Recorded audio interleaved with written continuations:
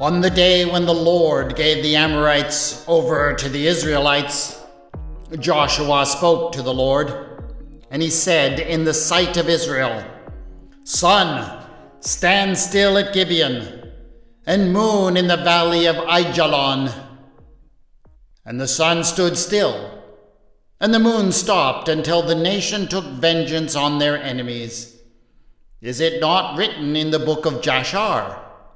The sun stopped in mid-heaven and did not hurry to set for about a whole day.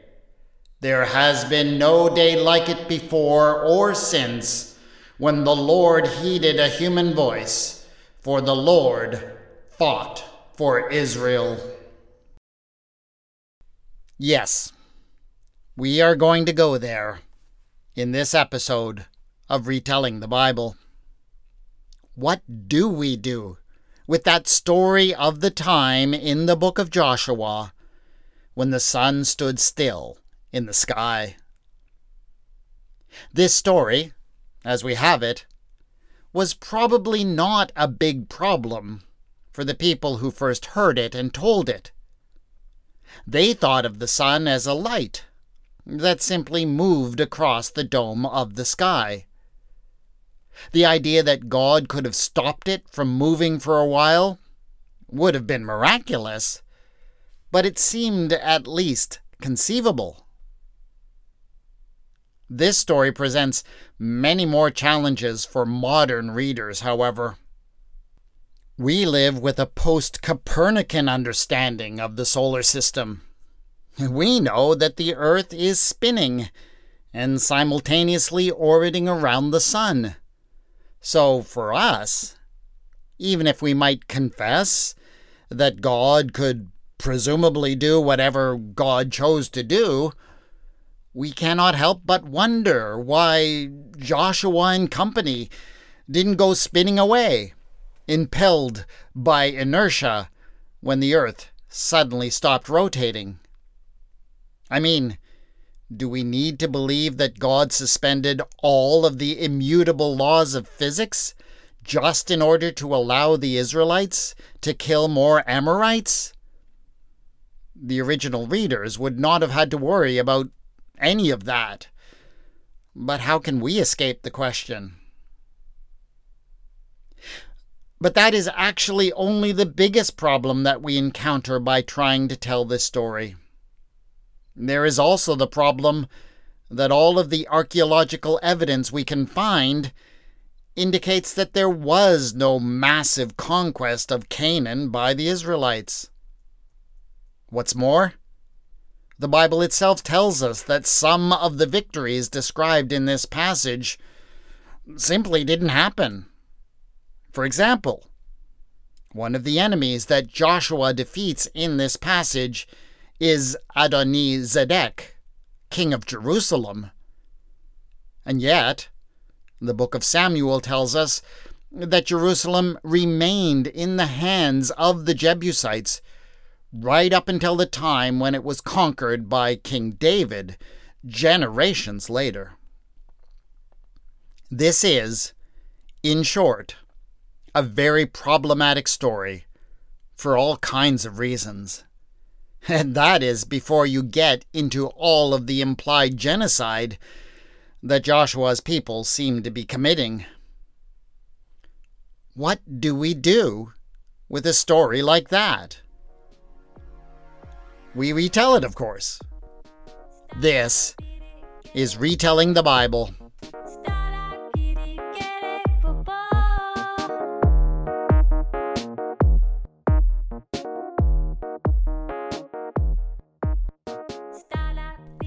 Episode 6.11, Josh versus the Sun.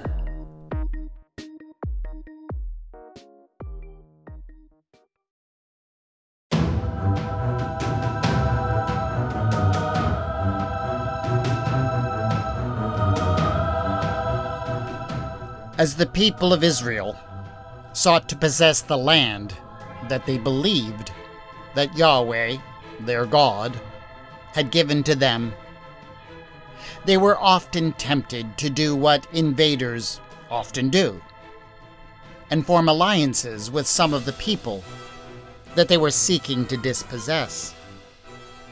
You can imagine why. People often feel more secure when there are other nations that have their back. But the people of Israel learned, especially in the case of the Gibeonites, that alliances didn't always give you the security that you hoped they would.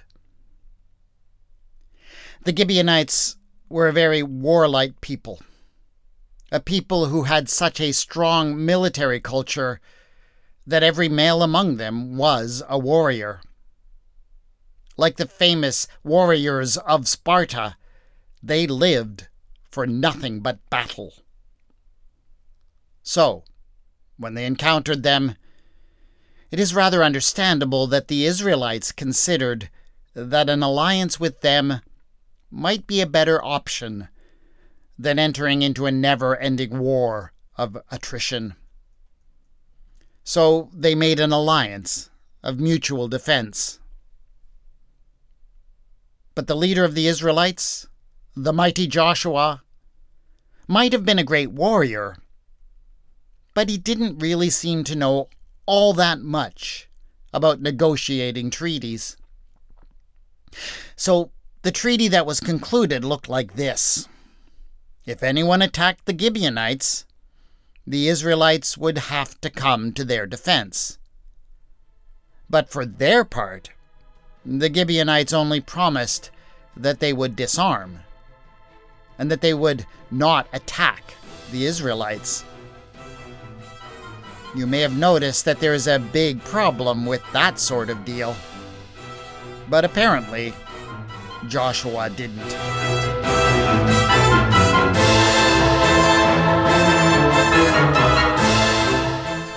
The king of Jerusalem, the king of Hebron, the king of Jarmuth, the king of Lachish, and the king of Eglon, for their part, were really good when it came to making treaties. It was how they had survived so long in the divided land of Canaan.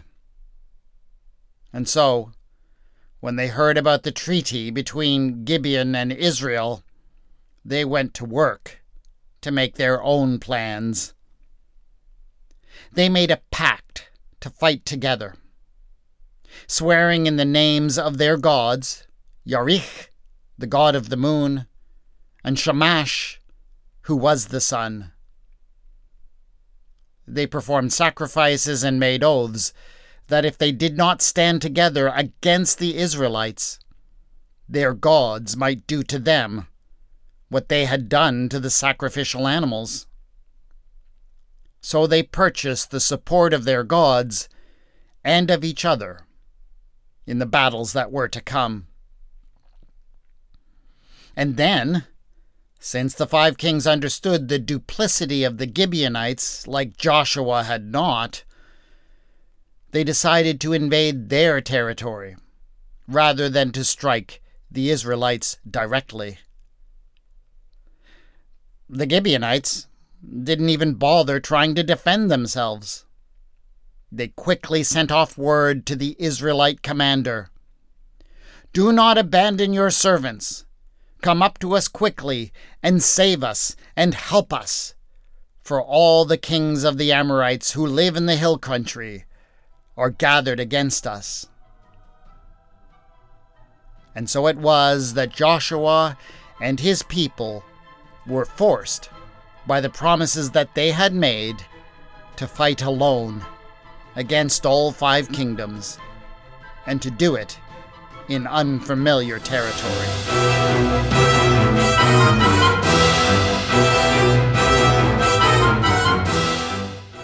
When Joshua, at his home base of Gilgal, received the plea from the Gibeonites, he called an assembly of all the people, where he sacrificed and sought a word from Yahweh. An oracle came forth and spoke the word of Yahweh. "Do not fear them, for I have handed them over to you. Not one of them shall stand before you." And so, Pumped up by this promise of support, the Israelite warriors ran all the way from Gilgal to Gibeon in one night.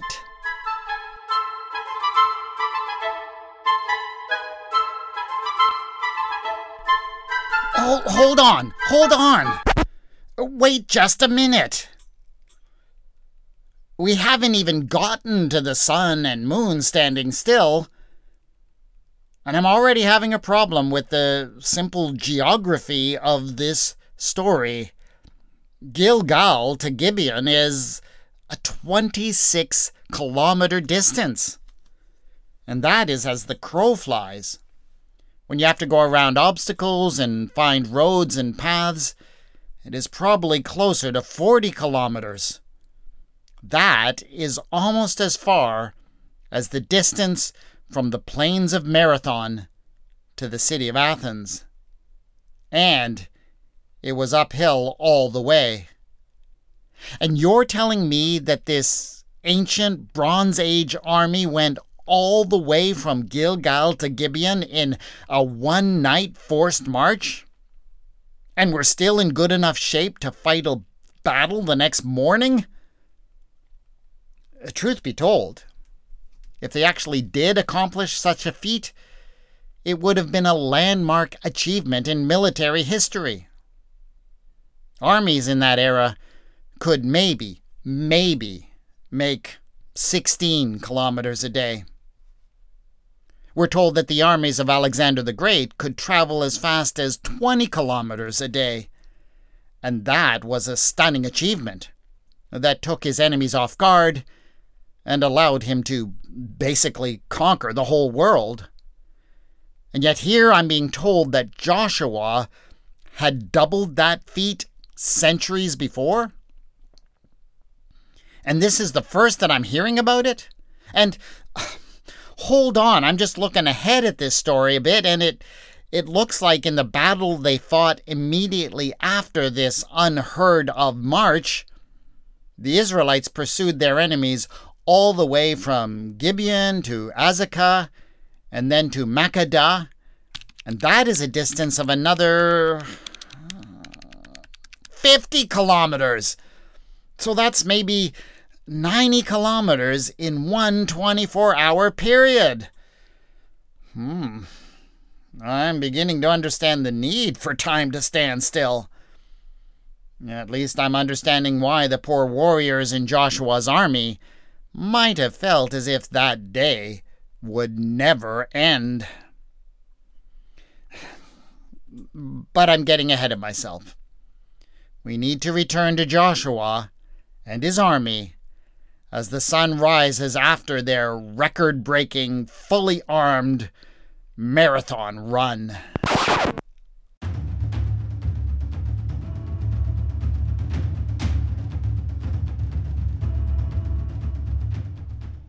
Joshua slipped away from his army as they wheezed and panted from their extreme overnight exertion.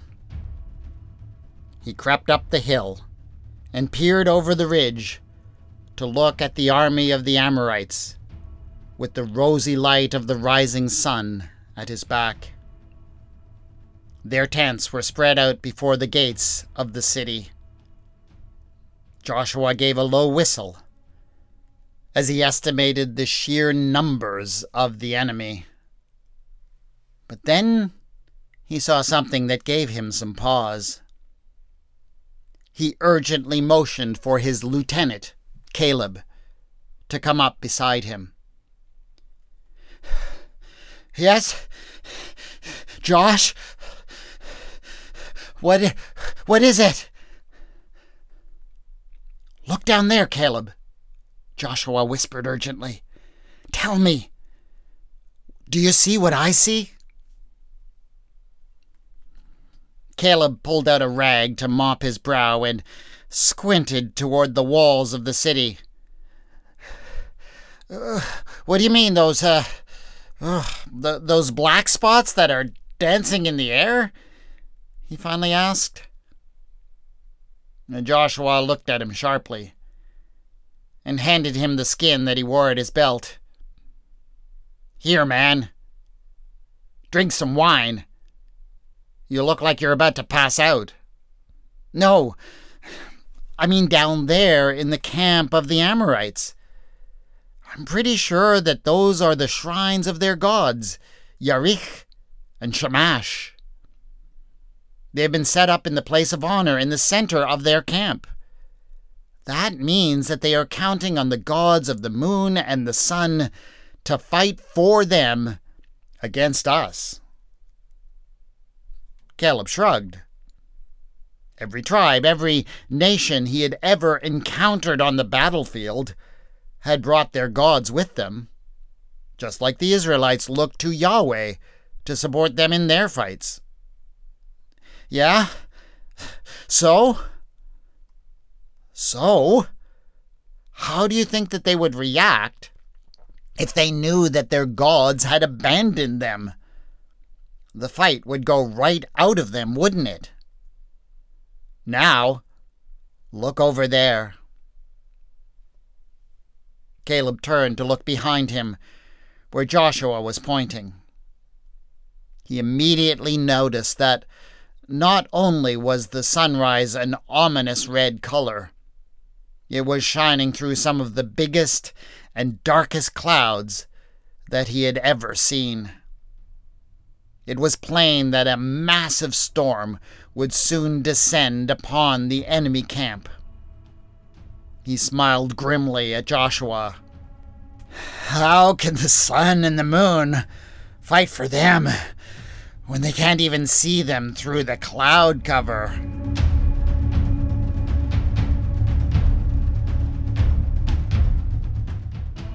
It only took minutes for Joshua to persuade his exhausted troops to attack the enemy.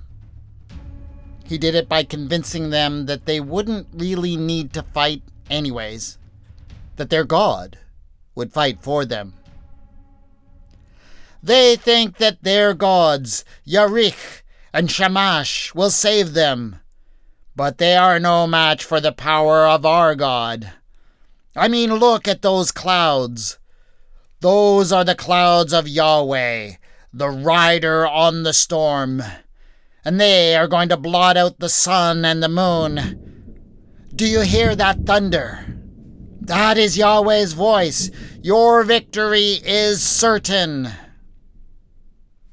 And as the warriors swept over the crest of the hill to descend on the army of the 5 kings, Joshua sang a hymn to his gods. Sing to El, O kingdoms of the earth. Sing praises to Yahweh, O rider in the heavens, the ancient heavens. Listen, he sends out his voice, his mighty voice. Ascribe power to El, whose majesty is over Israel, and whose power is in the skies. El, burst forth from your sanctuary, El of Israel, who gives power and strength to his people.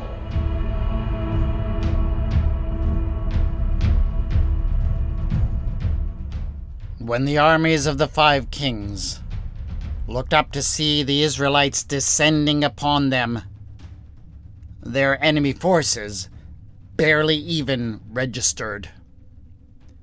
They were looking instead over the heads of the Israelite warriors, for there was the most terrifying sky that they had ever seen. The clouds had taken on a strange hue. They were not merely gray, but black, and with a strange greenish tinge. The sight stirred an ancestral fear deep down inside them.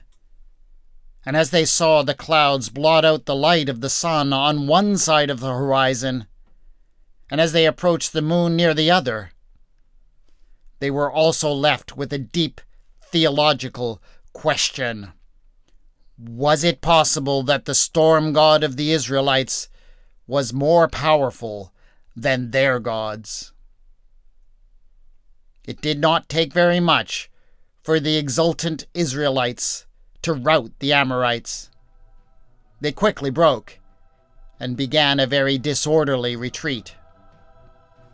As they did, the clouds finally broke, and hail began to fall down upon their retreating backs, which only added to their distress.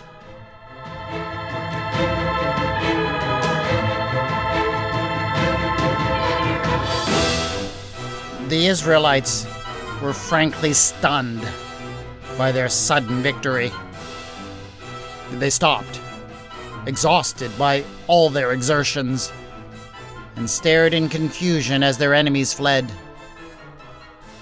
But Joshua was an experienced enough commander to know that this was not the time for them to lose their initiative. As tired as they were, he needed them to press their advantage. He quickly scrambled to the top of a nearby rock and began to speak to Yahweh on his army's behalf. "Yahweh," he cried, "you have already defeated the enemy that fights against us.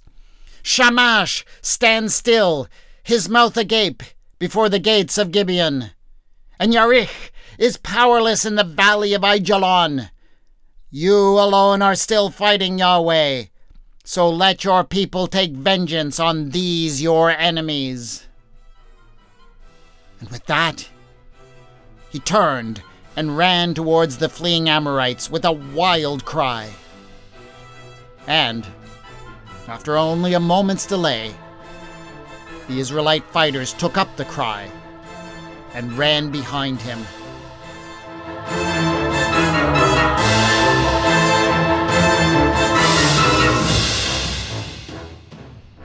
It was late in the afternoon, after many exhausting hours of hard pursuit, when one of the soldiers leaned over to tap the shoulder of his mate.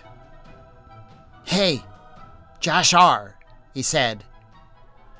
"Is it just me, or is this afternoon never going to end?" "Yeah, man, I know what you mean," replied Jashar. "But I'm still feeling pretty pumped up by Joshua's speech earlier. I really like killing these enemies. I feel like I could do this all day. In fact, I was even thinking that I should start a book." "A book? What's that?" "Well, it's this thing where you record the sounds that come out of people's mouths on pieces of parchment, and you, well, I'm pretty sure someone's going to invent them someday, and I'm going to write down a collection of war poetry. So I've got to remember that Song of Joshua and make sure that I include it. The sun stands still before Gibeon, and the moon is frozen with fright in the valley of Aijalon. It was something like that, wasn't it?" "Yeah, I think you've got it," replied his friend. "Say, Jashar," he went on after a moment's puzzled thought, "if such a thing were really possible, and the words of Joshua could be trapped on a piece of parchment like you say, and then somehow released years from now for people to hear them, what would they think? I mean, would they understand that Yahweh had defeated the gods of the Amorites? Or would they think that the sun and the moon actually stopped moving across the sky?"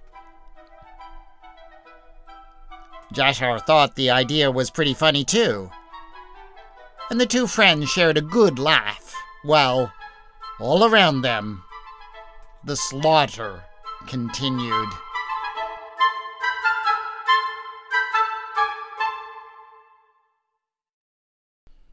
There are some really big problems with the story of the Battle of Joshua and the 5 Kings. Problems that only start with the total lack of archaeological evidence for the conquest of Canaan. We have geographical distances being covered by armies that are absolutely bonkers. We have the fact that the Bible itself insists that these territories did not come under Israelite control until much later. And we have, what else was it? Oh yeah, we have the earth suddenly ceasing to rotate in the middle of the day. What could possibly be going on in this story? I rather doubt that the origins of this story can be traced back to a certain battle that took place at a certain moment in time. The story is, in my opinion, more theological than it is historical. It is about how God will fight for the people of Israel using the forces of nature. It is about Yahweh's dominance over the gods of other peoples. And as for the sun standing still in the sky, I suspect that began as a bit of poetry. Poetry that was preserved and written down in the book of Jashar, which was, by the way, a real book that was used as a source by the writers of the book of Joshua. This book is mentioned a couple of times in the Bible, and it was, of course, compiled much later than the supposed time of Joshua. But the thing is that there was nothing really extraordinary about the original poem. It's very much like some other poems that we find in the Bible. Take, for example, this hymn of praise to Yahweh in the 3rd chapter of the book of Habakkuk. The mountains saw you and writhed. A torrent of water swept by.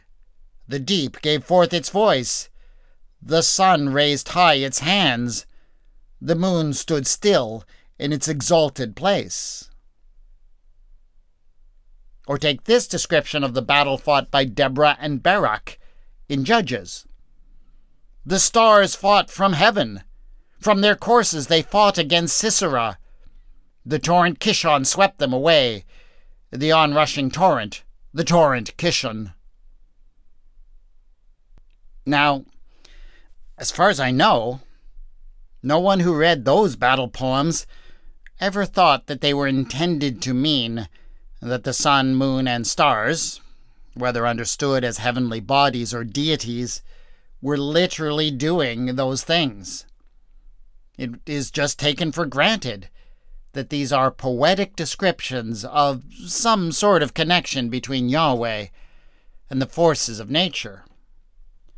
But somehow, in the book of Jashar, or perhaps more likely when the poetry in that book was transformed into a narrative, somebody who was telling a rollicking tale of an incredible battle decided to interpret that poetry in a surprisingly literal way.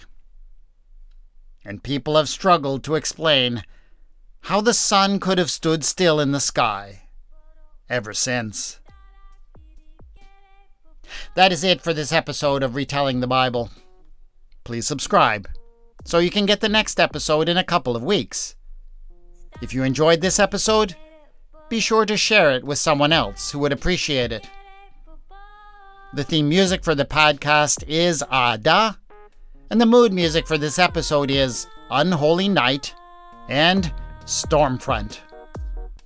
The music is by Kevin MacLeod, licensed under the Creative Commons, and can be found at incompetech.com. The sound effects I used are available at zapsplat.com. You can contact me on Twitter at Retelling Bible, on the Facebook page Retelling the Bible. Show notes for this episode have been posted at retellingthebible.wordpress.com. This is Retelling the Bible, and I have been your storyteller, W. Scott McCandless.